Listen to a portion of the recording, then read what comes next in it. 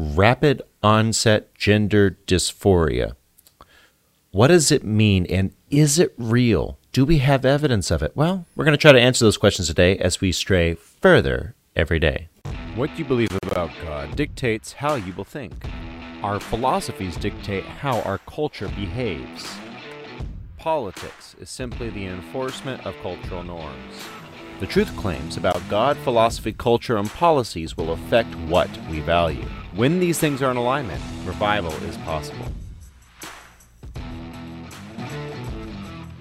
Well, hello there, and welcome to Further Every Day, the podcast where we explore current events through the lens of the Christian worldview. If you're watching on video, you will actually see that I'm producing today. Mrs. Producer is not feeling too good, so bear with me as we run. And sitting today in the chair of theology, we got Miss Nikki. How are you this morning?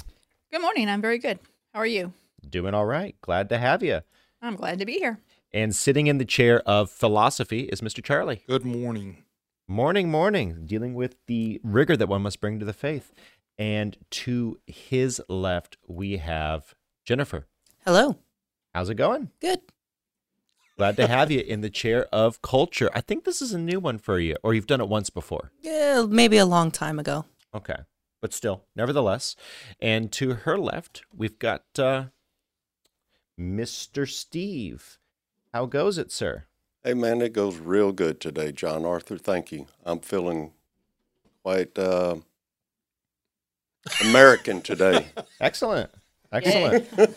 All right. So if you have been following the news, you know that in the last 5 years, you know that we've had an issue with rapid onset gender dysmorphia. Or at least there are some folks who say that it really is a problem. Others and activists have said that it is not. There's a problem if rapid onset gender dysphoria is real. And before we get to that, I think it's really important to go ahead and give a general definition of what rapid onset gender dysphoria is. Could you go ahead and pull one up for me, Jennifer? Sure. Go ahead and pull one up.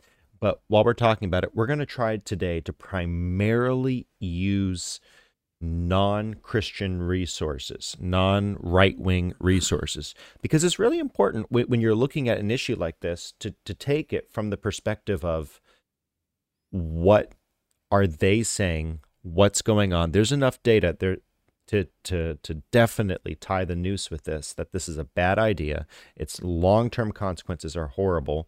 The whole transgender LGBT agenda. However,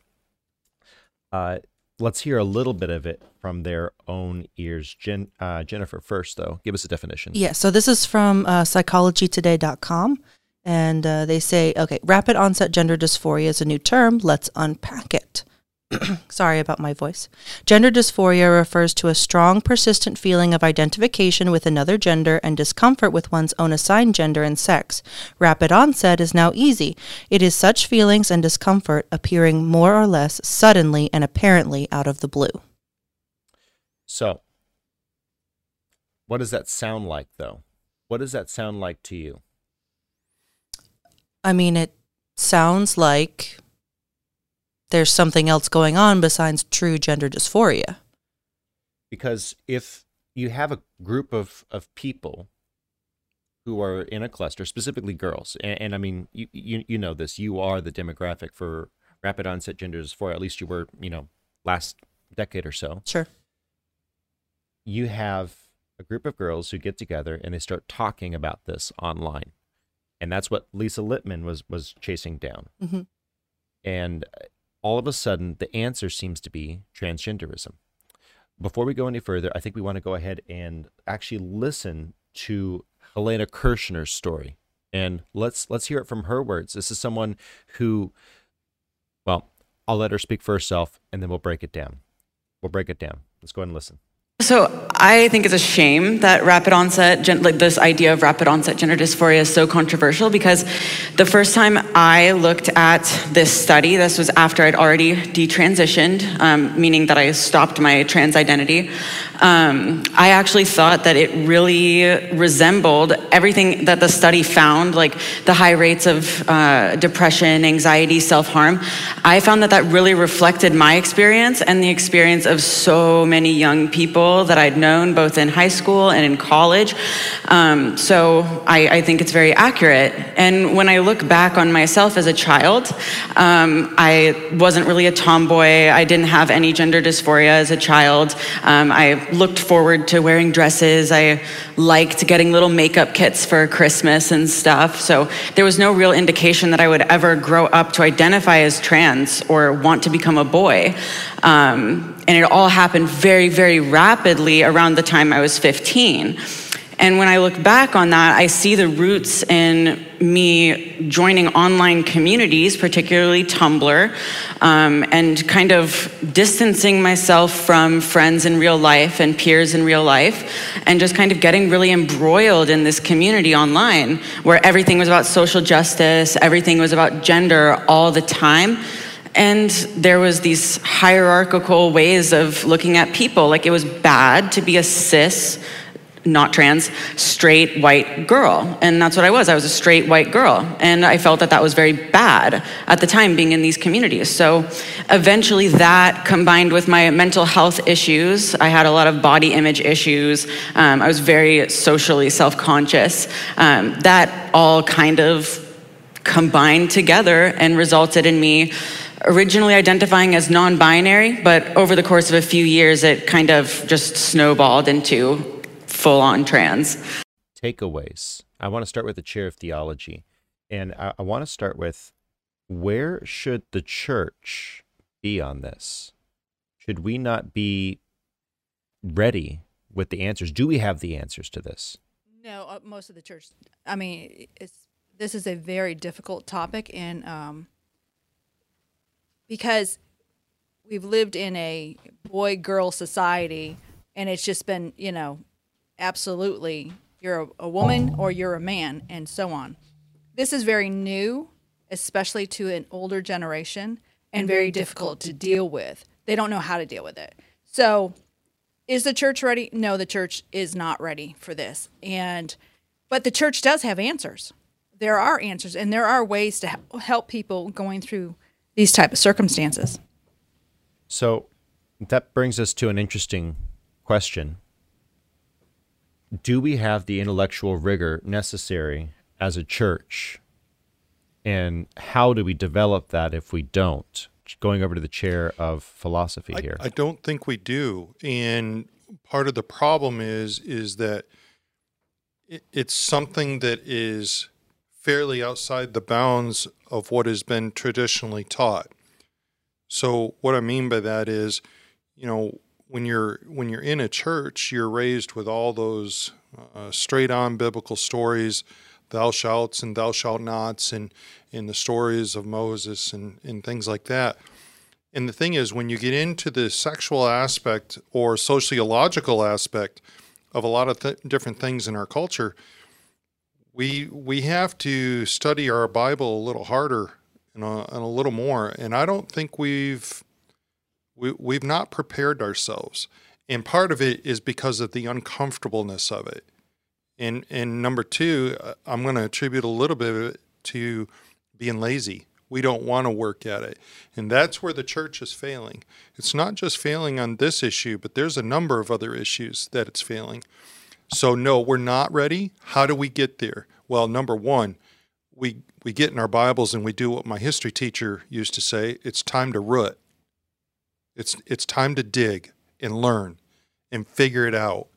And I think that's where our church leaders, I'm talking pastors, associate pastors, youth pastors especially, need to be on top of this, and they're not. Well, more than ever, we need to be focusing in on, drilling down into we need to be preparing our kids with a philosophical rubric to interpret the things that happen in life. Yes. Yeah. If we do not have a basic understanding, and when I say rubric, it's a fancy word for saying it's a flow chart of information. You say, if this is true, and this is true, then this must be true. We have to set them up with a good understanding to be able to think critically. Well, Because and you just nailed it right there. The inability to think critically. And that's another problem that's happening in our churches, is that we're sitting there as consumers. yes. We're taking in. We're not doing any study for ourselves to be ready to be able to confront somebody that is stating something wrong. And one thing that's done my heart good, especially with the issues that have come up culturally over the last 10 to 20 years, is a lot more people are digging. They're not going to accept what has been told them. They are challenging it.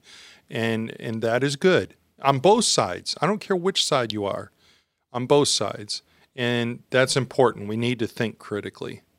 Well, more than ever, we need to be prepared for what the culture brings, because when we don't have that rubric, what happens to our culture? What ultimately decays? Well, we see what's decaying all around us, which is everything. I mean, we're focusing in on the transgender aspect of it, but I don't think there's anybody that would claim that's the only thing wrong culturally in our society right now. And when we're saying that we need to prepare our kids, well, how do we prepare our kids if the parents aren't prepared? I mean, who's going to be doing the preparing? That's good. It has to be the whole culture, and even not just the parents and the kids, but we were talking about what is the church's role in this. The church has a large population of older folks. What we ultimately want is to get these people into church. Well, what's going to happen if these people who grew up and have no frame of reference for this have a bunch of people who are just coming out of this gender dysphoria stuff? They need to have some frame of reference to how to deal with that. So let me dig just a little bit deeper on your chair here. What should we be doing as Christians when it comes to girls like Helena Kirshner, and I hope I'm not botching that, but Helena Kirshner, someone who's come out of these cliques that have told her, well, you're not happy with your body, you must be trans. Where should the church be when these people fall and when they're at rock bottom? Well, we should be providing them a place where they can come and understand, never compromise and try to say that what they've done is good or okay, but make them understand that things that are in the past can't be changed, and we're not worried about the past. We're worried about where you're going in the future, and we want to help you get there, to get to a place where you are now feeling okay. And, we don't want to lie to people and say that this is going to be an easy journey or an easy transition. There's going to be struggles. You're not going to feel right in your body right away. But the church really needs to be willing to accept people. And even, when people are in this sort of mental state and they fall back and they make a mistake or they backslide or they do all of this, we need to know the right way to tell someone, hey, you shouldn't have done that, but come back and I'll help you. It's not a one and done kind of thing. That is the wrong way to approach it. Can I add something to this? Oh, absolutely. So I've always told my kids, your church is not your safe space. If your church is your safe space, you're not evangelizing. Your church should be a hospital, and a hospital has sick people in different levels. Some are very, very sick. Some are healthy and almost ready to be released. Some are doctors and nurses, and those doctors and nurses are helping you through the journey. A church should be equipped with doctors and nurses who are helping the sick through their journey to recovery. That's where we are. But I grew up in a generation, church was my safe space. Yeah. And a safe space is not an open door for anybody else that doesn't believe the way that you believe. So I'm not going to pretend that this is something that's easy. This is what we're called to do, though. We have brothers and sisters in Africa and in the East, in the Middle East, who are dying for their faith. Mm-hmm. Can we not be a little discomforted to spend time and disciple with someone who is suffering from body dysmorphia? And so now that we've covered sort of the where we are as individuals, we are talking. So there's an important line between policy and political policy rather, and how we go about treating the individual. Let's move over to the chair of politics for just a moment. I do want to hit you here, Mr. Steve. What should we be about when it comes to policy on this? Well, as far as policy goes, people are looking for whether it's equality or they want to be the same as what they do. Policy can be, it's not so much as, making laws to, say, make everything like, I want to have it to where, you can't do this or you can't do that. But the thing is that with young children, you kind of have to. It's not really the best thing to do. The science proves, and we'll see. Like you and I talked yesterday when we were in here working on the room itself, that about young children, and one of the doctors that talked about how the problem that it creates with young children, and that,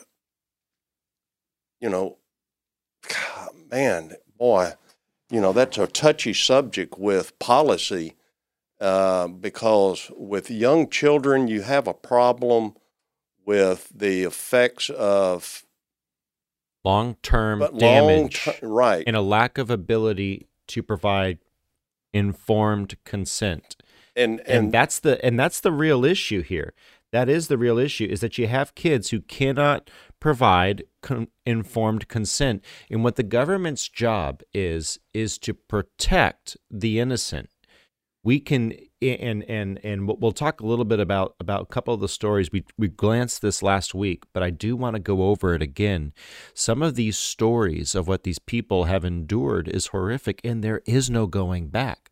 At least with women who do not get the chest surgery, there is a going back potentially if they don't have permanent damage to their eggs, if they don't have permanent damage to their endocrine system, if they don't have those, at least there's a chance that they come back. But policy-wise, we want to be protecting the people who can't. People want to make consent. sure that the parents have complete control over their children, and not to have it to where others are making the decisions for their children. And science proves that with the reproduction part of a young child, when you start adding different hormones to the body, it really affects that person.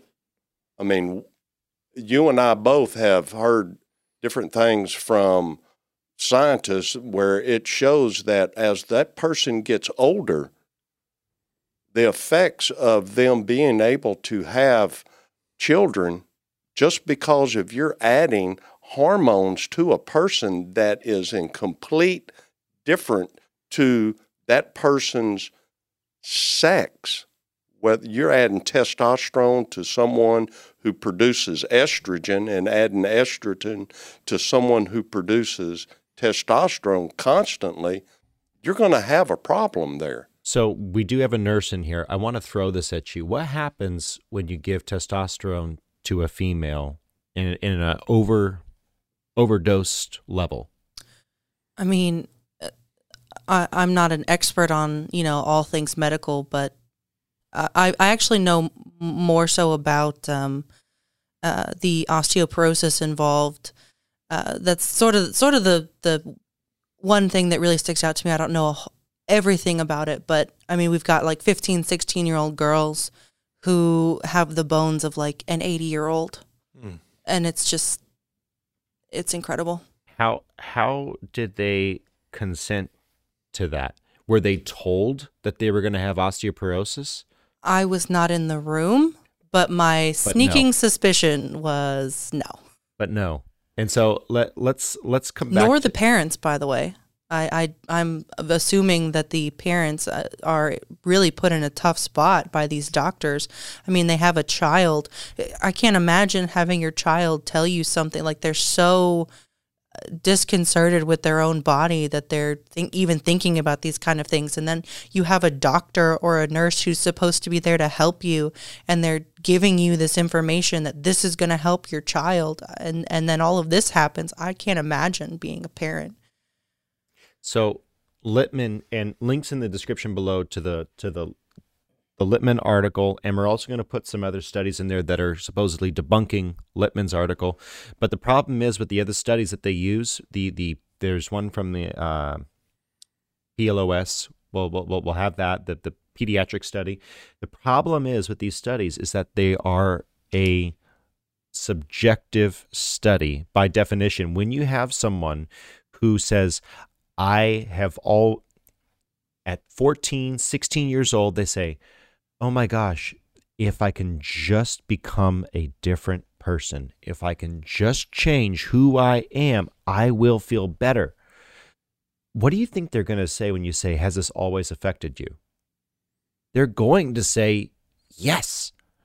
And that's what the pediatric study debunking Lisa Littman's rapid onset gender dysmorphia study, you have something you want to say? Go for it. Yeah, I mean, just two real quick things. One of the main critiques for the study is that it was done sort of like interview style, talking to parents. And then all of the studies that they're touting to disprove it are all done like survey style. So it's, rules for thee, but not for me kind of thing. And two, there's nothing to debunk. She never claims that this is a conclusive study. This is in almost her own words, this is a preliminary study that indicates that this is an area that needs to be investigated. How do you debunk that? That's not a claim. And so there, link in the description, there's an interview with Megyn Kelly. You can hear her talk about it. She is absolutely full-bore LGBT pro. I mean, she's for the agenda, but what she said is we have a lot of detransitioners. People who have come back and said, I had a double mastectomy. They cut out all the tissue in the breasts. Or you have dudes who come back, you've cut it off down there, and now things aren't functioning right. In Tulip R's case, we're talking about someone who cannot go to the bathroom without leaking for the next hour. We're talking about someone, now that he's back on testosterone, trying to fix the osteoporosis, all the other things that happen, all those types of issues. I'm not sure if that happens with male to female, but all of those sorts of issues. There's a cancer issue. There's a whole list of endocrine-based issues that a man suffers, and this guy, it's cut off. So when you start to grow hair down there, it's constantly painful. Yes, this is graphic in nature. By the way, I mean, if you haven't already figured it out, we're talking about LGBT issues. If you have kids in the room, you want to protect them from this. Sorry, they've already been exposed to it probably, but to go ahead and get them out of the room. But we're talking about people who have permanent damage. And so I want to go to the chair of philosophy here. And I want to ask, if you have someone if you have a philosophy, and this is what they're scared of. This is what the transgender movement is scared of. You have a transgender ideology and philosophy that is purely affirmative. If you think that you're trans, you are trans. Well, we have a lot of detransitioners who've been injured. So there is a chink in the philosophy, and that's why people swarm to protect it. That's why you have real women, real men who are injured by the LGBT philosophy, and they are savaged by people in the LGBT community because there is a hole in the philosophy, and we can see it. Open up that hole, because we're looking at an issue of, if it's not true for these others, that they said that they're a woman, therefore they're a woman, or they said they're a man, therefore they're a man, could it be true for all of them that this is a psychological, spiritual issue? I think it could. And the one thing that was going through my mind was if you look at how we treat the issue of testing drugs for illnesses and new ones, it goes through a very rigorous process. And when you look at what's going on with the gender dysphoria and with the transitioning and the detransitioning, and I think you've brought up a really good point, there's a lot of people detransitioning. When you take a look at that, I think if I were part of the leadership of the FDA or the CDC, I'd be sitting here and I'd be going, everybody's going to whoa up. We're stopping this. Because we obviously do not understand what we're doing or talking about. What's really interesting about this is that we're adding another dynamic to this thing. It is not just physical. Now we're adding a psychological element.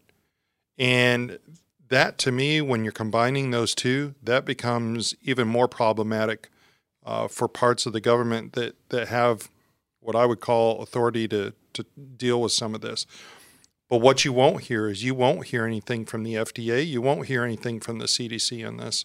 It's perfectly allowed. There's no issues. And we're seeing a lot of push on this in your schools. And I'm not talking just high school. I'm talking, we're seeing a lot of pushing on this all the way from kindergarten on up. And I think we are butchering our kids. And I'm using a very strong word there. And I hate saying that word, but John Arthur, we're mutilating our kids is what we're doing for the sake of a movement. And it really needs to stop. So that really puts us back to the chair of theology. We're working our way back up from the bottom. And, I might chime in a little bit later from the chair of economics on all of this because there is an incentive, but we'll get to that. I want to go to the chair of theology for a moment. When you have a problem with who you see yourself to be,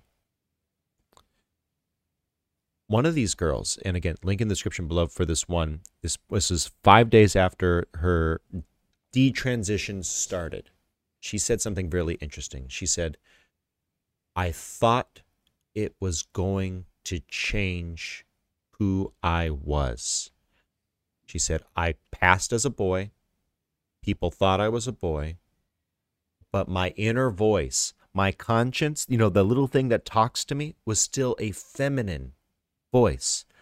I, myself, the inside was still a female.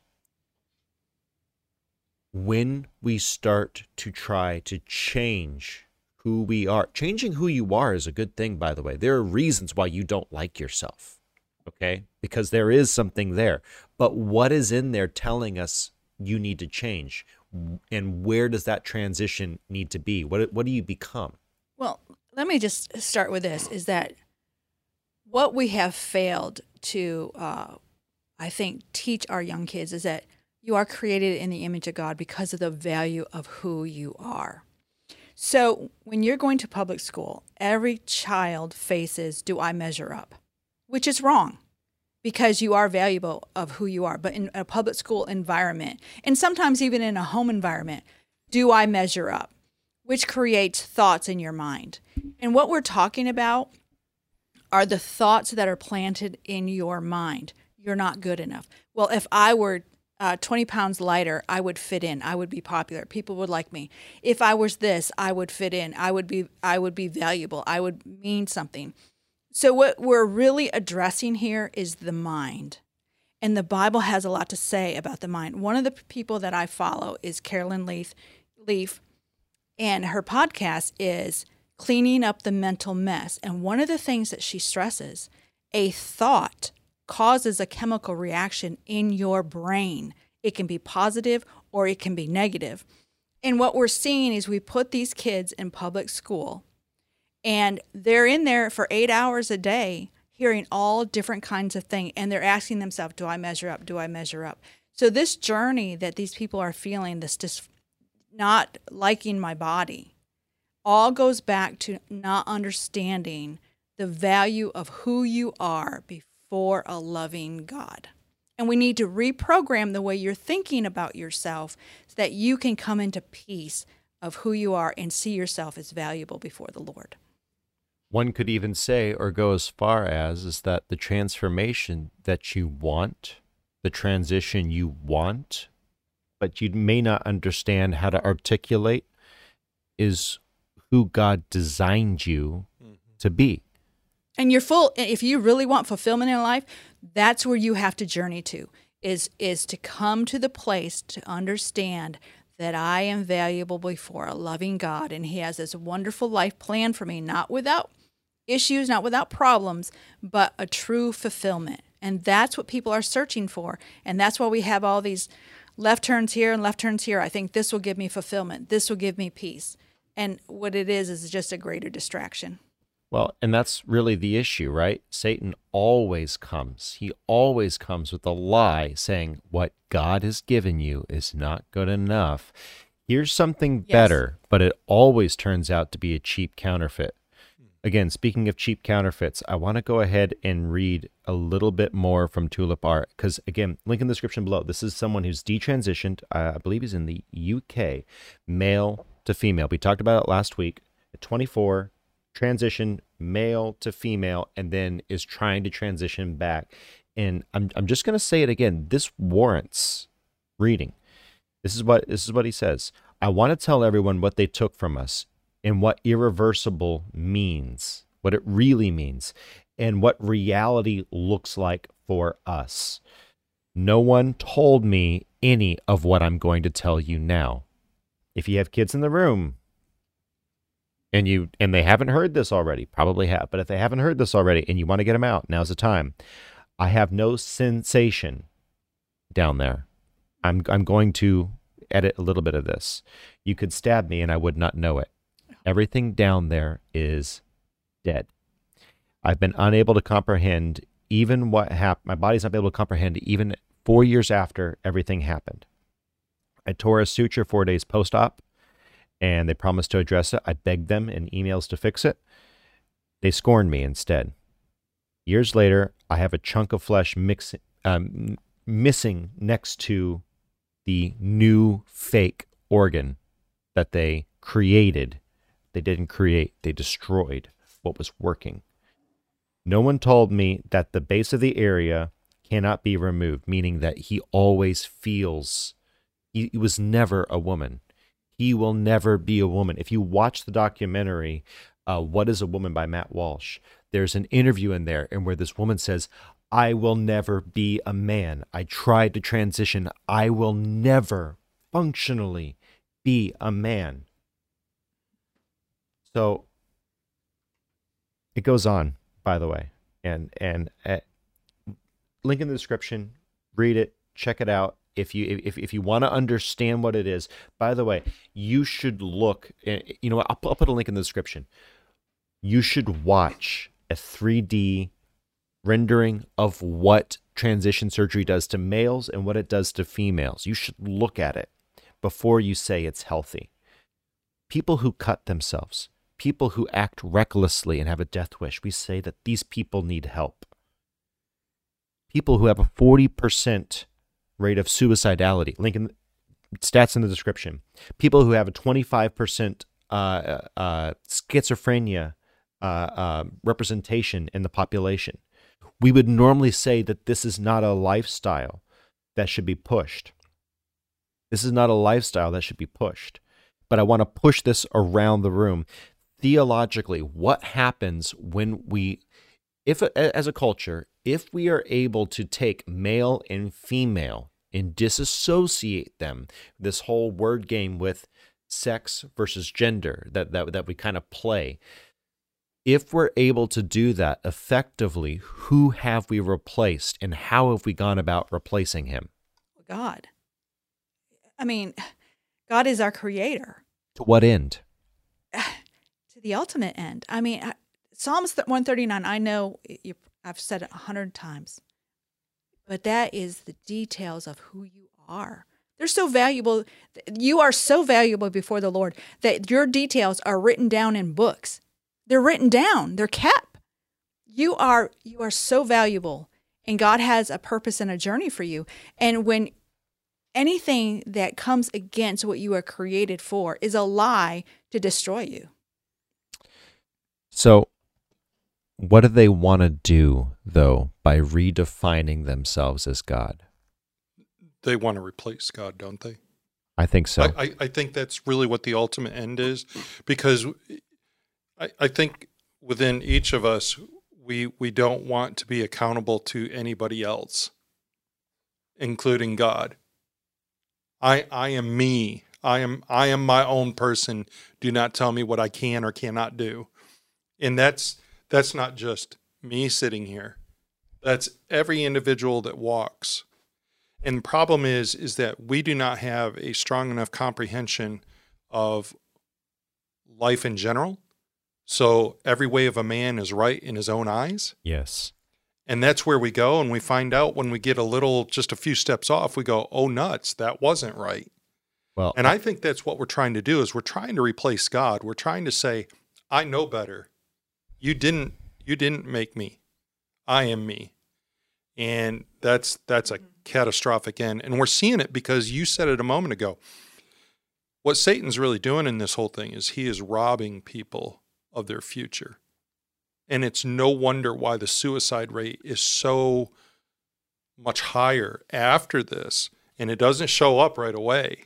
And that's what you'll hear in some of these videos that you watch. You won't see it right away. It's 10 years down the road. And the hopelessness that is in place of it is just unreal. So I actually want to go ahead and delve into that hopelessness for just a second, in just a moment, but I want to set it up. God said, go forth, be fruitful, and multiply.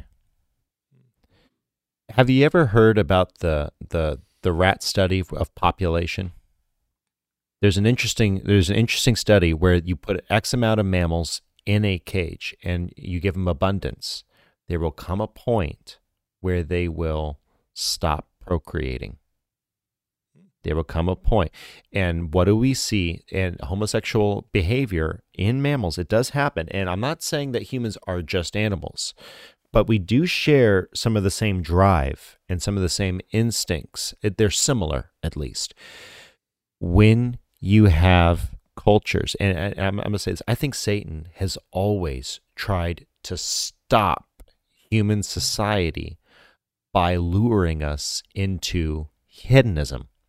I think Totally that's one of agree. his main goals. And if he can't do it by hedonism, he does it by nihilism. Yeah. And that's what you're going to, the hopelessness there. If there is no hope, and there is nothing greater beyond, why would I raise offspring? Yep. Just go to the importance. Why would the Christian philosophically think that there is a good reason to raise offspring? You're fulfilling one of the commandments of God. Go And you further. gave it a moment ago, be fruitful and multiply. And, one of the things that I have felt in my life over the last, this is probably going 5 years now. Charlie, you need to impact people for my kingdom's sake. Impact, impact, impact. Make a difference. Create a framework for people to make a change in their life that is good, and ultimately for the kingdom of God. That's why the Christian should be concerned about the theological aspect and the philosophical aspect of this issue. So when we go to a culture of nihilism, what happens to the culture? What effectively occurs long term? We lose all sense of morality. I mean, nihilism is a denial of a foundation. Essentially, it's a denial that you can have an objective moral standard. So, what happens other than we lose an objective moral standard, or we lose sight of it? It's not that it disappears. There's always an objective moral standard. We just choose to ignore it. Which societies embrace nihilism? Could you say Rome? Yeah. Greece? Rome, Greece, Germany, Israel? Israel, yeah. What happened to each one of them? They were judged in various ways. Sometimes the judgment is the nihilism itself, and society just collapses. So I want to move to the chair of politics. unless you have something else. Yeah, I did just want to say on the issue of the hopelessness in the culture, for the people who have been duped by this kind of stuff, and this goes beyond just the transgender thing, whether it's you've been duped into transitioning, you've been duped into having an abortion, whatever it is, all of these monumental things that the culture has been pushing you to tell you that it's okay to do, when you eventually come to the understanding that that wasn't okay to do, that's a tough spot to be in. And I just want to put it out there. Don't let Satan lie to you and tell you that that's going to define you for the rest of your life. There is forgiveness in God and forgiveness in Christ. And when you turn to him, it is wiped away. You are washed in the blood of Christ. And there's going to be a lot of people, both Christians and non-Christians, who are going to try to hold that against you for the rest of your life on this earth. But let God be true and every man a liar, and he will forgive you, and you will find somewhere in this world a group of hopefully Christians who will help you through that process. Don't give up on that, please. And John Arthur, if I could just tag onto that very quickly. Local New Testament church. Quit looking down your nose at somebody that is going through this issue. Amen. This is nonsense. People struggle. And, who are we to look down our nose at somebody just because we don't struggle with it? That's not right. And I totally concur with what Jennifer just said. And I think it's important that if we have somebody walk into our church that has just gone through this issue and is struggling with it, the best thing that you could do is put your arm around them, give them a hug, and say, God loves you, let's walk through it together. Amen. Amen and amen. And so I want to move over. That is the issue here. Before I move over to the chair politics, that is the issue. If you are going through these things, we are not your enemy.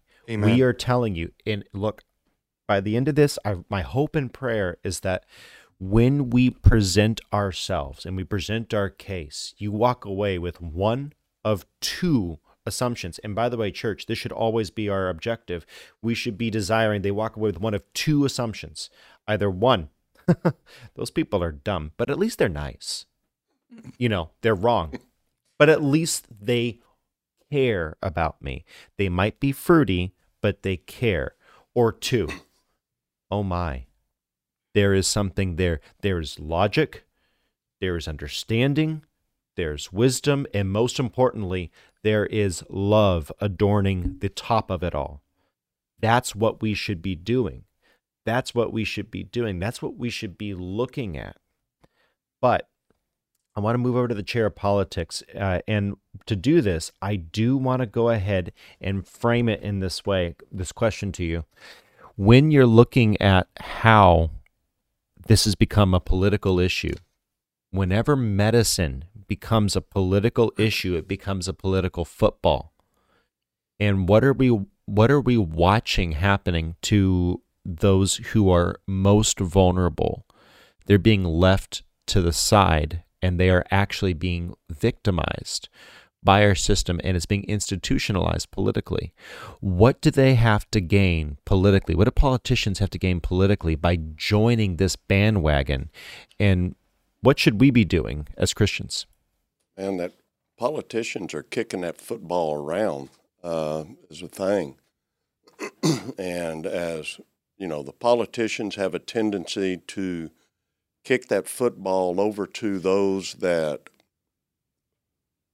are giving them money, that want issues to go towards the way that those that speak up and have basically more or less the squeaky wheel issue. And it usually turns that way with politicians. Those who have a tendency to they think it'll give get them more the votes. large amounts of money. They think it'll get them more votes and more campaign money. Exactly. And that's what they look for. It's about getting reelected. Who's going to put the most money in their campaign fund so that whether they get reelected or not, there's that extra money that goes into their bank account. And so that's a really good segue to the chair of economics. and I just want to tidy it up here. Exactly. There is an economic incentive, and he's right about the lobbyists. But what are the lobbyists making money for, or whom are they making money for? It's for the medical industrial complex. Look, doctors and nurses, love them all. We have a nurse here, and I'm sure all of us would agree that there is a wonderful, wonderful contingent of doctors and nurses. We're not saying the nurses and the doctors are all evil or some stupid nonsense. Two things can be true at once. There can be some wonderful people in the medical profession, and like every other profession, it can also be true that there are grifters, people who take advantage. That's what we're talking about here. Just before someone says something stupid in the comments, there are doctors and nurses who do not want to consider the damage that's being done to people like Helena, to people like Tulip R. They don't want to consider the consequences, who won't even return the call to finish suturing up the damaged parts that they mutilated. And they didn't even do a good job. But guess what? They got paid. And now you have a whole infrastructure. I'll get to you in just a second. Yeah. Now you have a whole infrastructure that is built on, it is based on the idea, the philosophy of transgenderism. It's based on the philosophy, and as it grows, it becomes institutionalized. So what I want to do is I want to work from the bottom back up to the top in closing on actionable steps. I want to start working on actionable steps on what we can do further. And I'm going to save this from the economic chair. Vote with your wallet if you can. When you're talking about politicians, give to politicians and to campaigns that you can, absolutely trust to go against this. But also, watch whom you are buying from. It's almost impossible now to buy from someone who's not pro-LGBT, because that whole camp has done what it's done. But they've absolutely held the commercial world hostage. However, when you can boycott, bolster businesses that are in ministries. Use your time. This is part of my closing thoughts and arguments. Use your time. There's a great book. It was written by a former lesbian. She says Christianity comes with a house key. She dropped her lover, whatever, had a bad fallout. She needed a place to go. Whose home did she end up in? Group of Christians, family of Christians. And they led her to the Lord. They only could have led her to the Lord, though, if they had been willing to help her, not enable her. Help her. There is a difference and a distinction there. But they were helping her. They loved her, not in an apathetic way, enabling way, but in a godly way. I want to move up to the chair of politics, dealing with how do we start to turn the tide. Politics is downstream of the other three primary aspects here, but how can we start to fight this? Well, and what we got to do in order to fight this is we got to get out and vote, man. We got to put our words to our feet, to our hands, and get out and get to the voting booth. And it's like I was watching an interesting moment on TV, and this, I think it was CBS, NBC, or one of them, and it showed that the percentage of the amount of, it was either conservatives or Republicans, the increase in the numbers in the last voting, I think it was just recently, was up 32% on voting. Man, 32%, that is a major increase in the number of people for Republican voters. And this is overall throughout the United States on people going through and voting to get out and vote. That is a major increase as far as the blue goes. So that's what you got to do. You got to get out and vote and get these people out of the office. That's the only way. Well, that's the start, right? That's right. The start. And we want to start to institutionalize it, but also become part of your local election movement, your Correct. local election integrity movement. Dinesh D'Souza in his 2,000 Mules, put out the weakest possible argument that he could have. And I still think it was persuasive. And it was the weakest possible. He didn't even talk about downstream at Dominion. He just talked about grassroots level ballot harvesting that's been going on for decades. It's been going on for decades. And he finally, with Catherine Engelbrecht, put together some of the dots saying, look, this is what we can see. And we are lowballing it. We are lowballing it on the amount of fraud that's occurring. You wanted to add something. Yeah, and this thing right here, call your senators, call your congressmen, man. It makes Get a on the difference. phone and give them your opinion. Tell them what you think. These people listen. It makes a difference. By the way, if you're going to do this, do not call or write your senator, especially don't write with the exact same form. Write something different. Because you know what happens Correct. when 30 people sign the exact same document? They throw 29 of them out and they take one. Right. You write a different story, a different document. Put some time into it. My gosh, Jeff, if you're going to do it, put some time into it. Very good. Very good. Moving over to the chair of culture. What can we do culturally? Well, if we are wanting to create this culture, then I said last week that we can't hold the fallen world to a higher standard than we hold ourselves. And I think that applies culturally too. We need to develop the culture within the church first, and then that can influence and give people an actual tangible example of what we want the culture to look like outside of the church. And part of that is being willing to hold each other accountable. You know, when we're talking about the transgender issue specifically, so I'll frame it that way. But if you're in a situation or you're in a church and you are lucky enough to have somebody come in who's suffering with that, and you see them being maybe not even just mistreated, but just not getting the help that they need, speak up and say something. Speak to your other, church members, to your fellow Christians, and provide them education and love also, and develop the culture within your own local church first. Absolutely. Absolutely. I'm everywhere with the cameras today. I'm sorry if you're watching on video.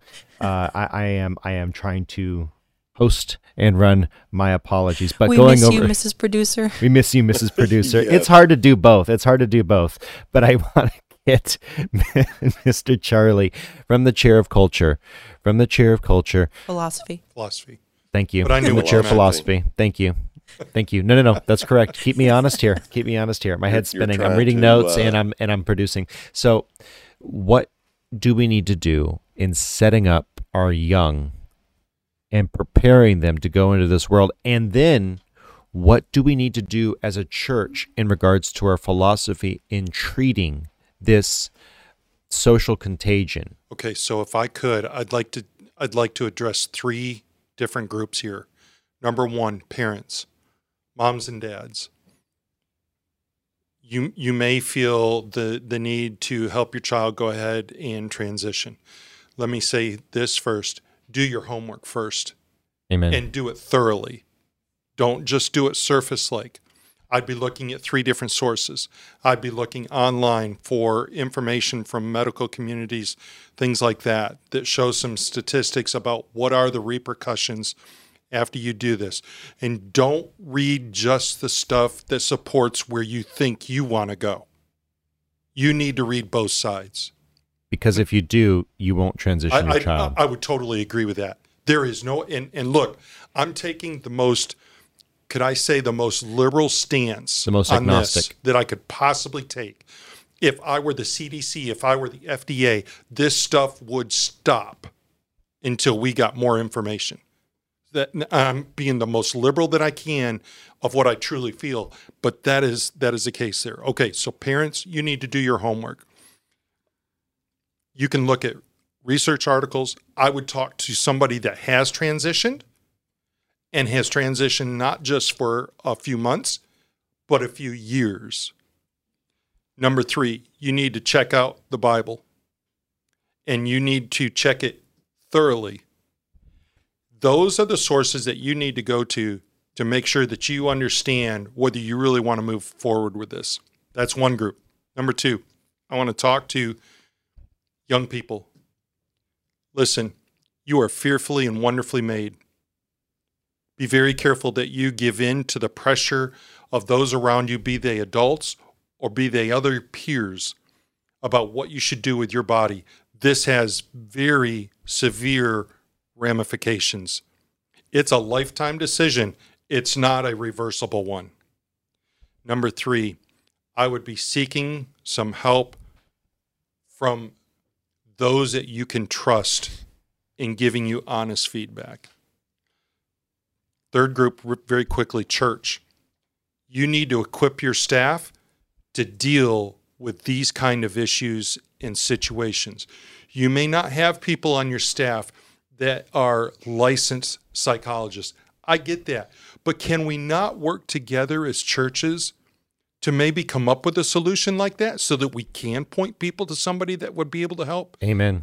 That's where we need to go to. Those are the things that I would do from a philosophical standpoint, and that's taking the most liberal stance and approach. So, and again, and I do appreciate you doing that to the extent that you have. The one thing I would note is you can always find the issue down at its core. Yes. Changing a name doesn't change what a thing is. That's right. You might change the name, but the essence is the same. You are essentially a man or essentially a woman, and that will never change. In the case of, again, link in the description, some of these people, they said they thought I would change. I thought I would change. I thought I would be different, but the voice in my head was a woman's. The thoughts I had were a woman's, and I was presenting as a man. I looked as a man, but I did not. People thought I was a man, but I was not a man. I will always be a woman. Same is true of men. Moving over to the chair of theology, moving forward, what do we need to do as a church? Building up a rigorous response to what the culture is bringing with body dysmorphia, rapid onset transgenderism, etc.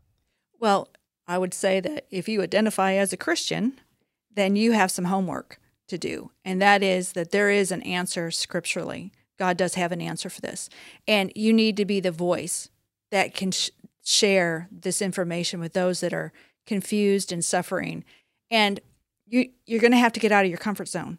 You're going to have to look for people who can answer this scripturally and research it and let it become so, you need to become so knowledgeable that you can share it with others because you're going to be faced with it eventually.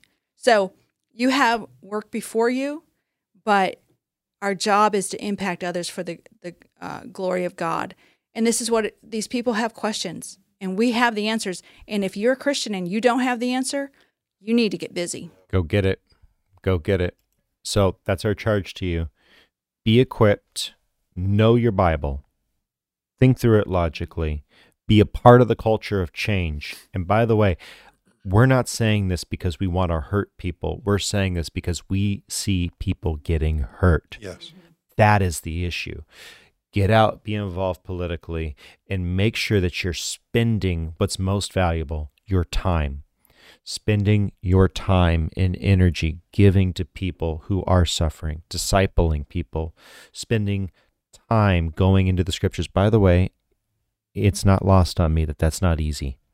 It is so much easier to give money or to donate to something or to say, church does this. No, you need to go out and make disciples of the nation. The Great Commission was not for the pastors. It was for those who call themselves by the name of Christ. If you enjoyed this podcast, like, comment, share, subscribe. It's been a loopy day because I'm behind the controls. So I apologize for those of you who are on video. Hopefully if you're on audio, you haven't noticed too much, but we are on YouTube now. We are on YouTube. We got some great merch. I'm not going to say that you will look as good as Ezekiel did when he was prophesying in Israel, but when you're wearing it, but you will look almost as good as he did while he allegedly wore our merch. Like, comment, share sharing is caring. We have shorts now. We're putting those out. We're trying to ping those out. And these are hopefully short, shareable things that you can give to people and pass around social media. We are excited and ecstatic to have over 60,000 downloads. The YouTube channel is just slowly inching along, but getting a few thousand here, a few thousand there. Your support has been appreciated. If you did not like this podcast, make sure that you leave us an angry comment down below. And help us out with that algorithm. Also share it to all your friends so that they can also see how hateful and bigoted we Christians are. With that said, we love you. Thank you. Bye. Bye. Bye. All right, one last thing.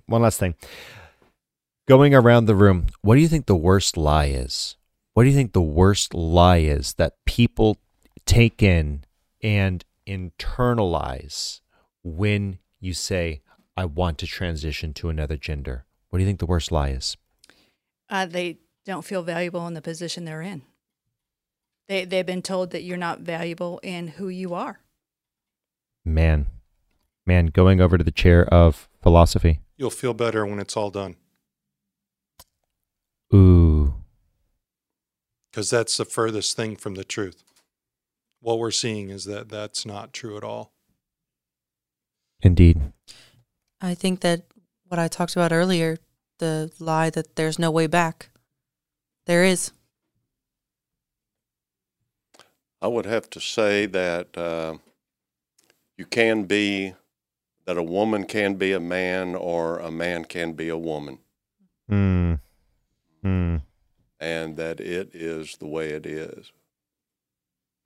I would take it as the worst lie is that you were a mistake. God messed up on you, or somehow you can't fulfill what you're supposed to be. Guess what? God has a plan for you wherever you are.